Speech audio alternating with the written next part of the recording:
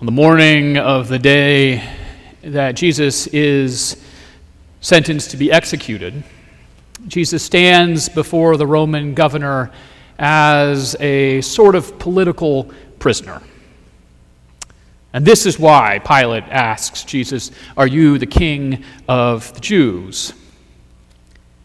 In doing so, Pilate is wondering whether Jesus is making some sort of rival claim to power over and against the Roman Empire's claims of authority. Pilate is asking whether Jesus is setting himself up in opposition to Rome and its occupation. Pilate's concern is a concern about politics and, frankly, a concern about the potential for violence. 2,000 years later, we know that Jesus is not raising an army or planning an insurrection or a revolt. And when Jesus eventually responds to Pilate's question with the statement, "My kingdom is not from this world," Jesus seems to be confirming that he is not a threat. But it does beg the question, doesn't it? Just what sort of a king is Jesus? It seems to me that the most common way of interpreting Jesus' statement that his kingdom is not from this world is to interpret Jesus as saying his kingdom is an otherworldly kingdom. Jesus is often and commonly interpreted as saying that his kingdom is spiritual, whatever we mean by that. Or it is assumed that the kingdom only has something to do with us after we die, or with our eternal fate. And because this is so, this interpretation of Jesus' kingdom doesn't have much to do with us now, especially with things that are political. It doesn't have to do with the economy or with finance or with law and order or with militaries. This way of thinking, Jesus' kingdom is about souls and about salvation. It's almost as if Jesus' kingdom, according to this interpretation, runs parallel with the kingdoms of this world, never intersecting and never really speaking to what is going on in our day in and day out lives. And maybe the other readings reinforce this view. Daniel speaks of an event that seems to take place at the end of time where one, like a human being, comes with the clouds. The book of Revelation seems to do the same, picking up the same image of Jesus coming with those clouds. If we use this imagery and we combine it with the common interpretation that I was just putting forward, then this all seems to be speaking about pie in the sky, about something distant, and therefore unimportant in our concrete lives. But when we accept this interpretation, we seem to forget all of the ways that the four Gospels tell us that Jesus is intimately involved in the nitty-gritty of people's lives. When Jesus heals and forgives and teaches and eats meals with outcasts and sinners, Jesus is always concerned with these people's lives in the moment. When Jesus bids his disciples to take up their cross and to follow him, or when he challenges them to love one another, Jesus is speaking about the real context of their daily existence. Jesus' claim on them is not just in the future, but it is upon them in the moment. Jesus' claim on us is not just in the future, but is upon us now. Now, of course, Jesus does speak of ultimate things and ultimate concerns. He speaks of matters of life and death and truth and value. But Jesus always describes those ultimate things as having ultimate importance in the moment. And when Jesus does all of this, Jesus does so by pointing to the kingdom of God.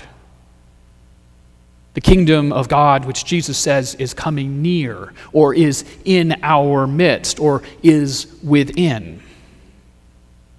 Jesus is always pointing to and embodying a new creation, or a new reality that appears with the appearance of Jesus. This new creation means healing and wholeness. It means forgiveness and reconciliation. It means meaning and purpose. All of which, by God's grace, breaks into our lives now, but will also fully and ultimately emerge in the age to come. One way to think about this dynamic is to imagine that our lives now straddle two ages. The old creation that has become beholden to the powers of sin and death, and the new creation that God ushers in through the life, death, and resurrection of Jesus Christ, and ushers in by the power of the Holy Spirit. We inevitably live in the old creation. We find ourselves in the old creation. But we long for the new. And maybe at times we experience the new. And maybe even participate in the breaking in of this new reality.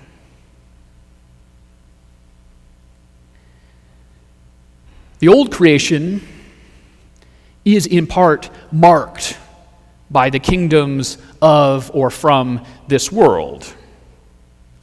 They are the kingdoms that are of Pontius Pilate's worries. Kingdoms that inevitably rely on violence and coercion to achieve their ends. They are kingdoms all too often marked by oppression and injustice. In contrast, the kingdom of God is not like the kingdoms of this world. God's kingdom is not from this world or of this world. Rather, it is grounded in the self-giving love of God revealed in Jesus the Christ. It is a kingdom of true peace, where justice and virtue reign. When the New Testament and the church proclaim that Jesus Christ is Lord and King, then the witness is that Jesus is the King of this new creation, breaking into the old creation. As opposed to a king whose power is located in the ability to use force or compulsion, Jesus' power is located in the willingness to be humble and vulnerable. Jesus' power is the power of fragile and vulnerable love that heals and reconciles and liberates. His power gives life and shares life, not at the expense of the other, but for the other.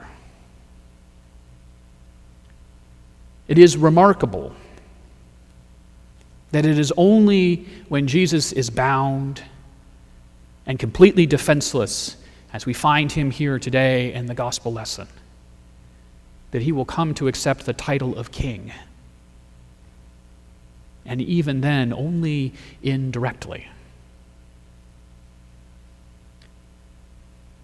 As such, Christ's kingdom judges and challenges our world and its ways. And because of this challenge, because of this judgment, Jesus is supremely relevant for our present lives and our present affairs. For his kingdom emerges in our midst now, and in the future will fully emerge in the age to come. And as such, Jesus subverts our world order and puts into question all of our ways. The church's witness to Christ as King is not an escape from this world, but nor is it a condemnation of the world. Rather, as the church bears witness to Christ as King, it is a way of saying yes to the world by refusing to participate in the destructive impulses that dictate so much of our lives in this world. As the church bears witness to Christ as King, we doggedly believe that humanity can operate in ways that make space for compassion and justice. And we believe this is so not only because Jesus is behind us, but also because Jesus is with us and is indeed ahead of us, making space for us and ushering in God's always coming kingdom.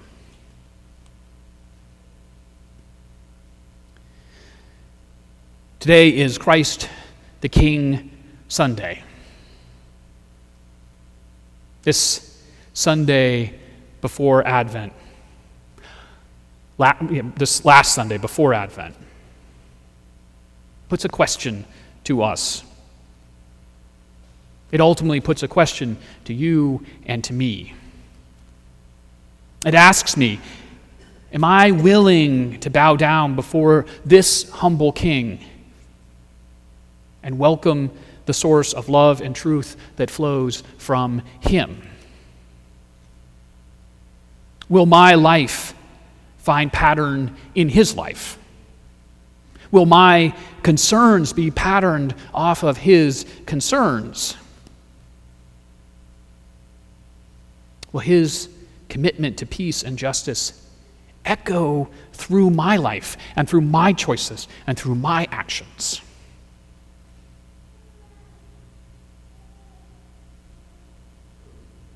Ultimately, this Christ the King Sunday puts us to a question. Puts me to a question. Is Jesus Christ the King of my life? Is Jesus Christ the King of yours? Amen.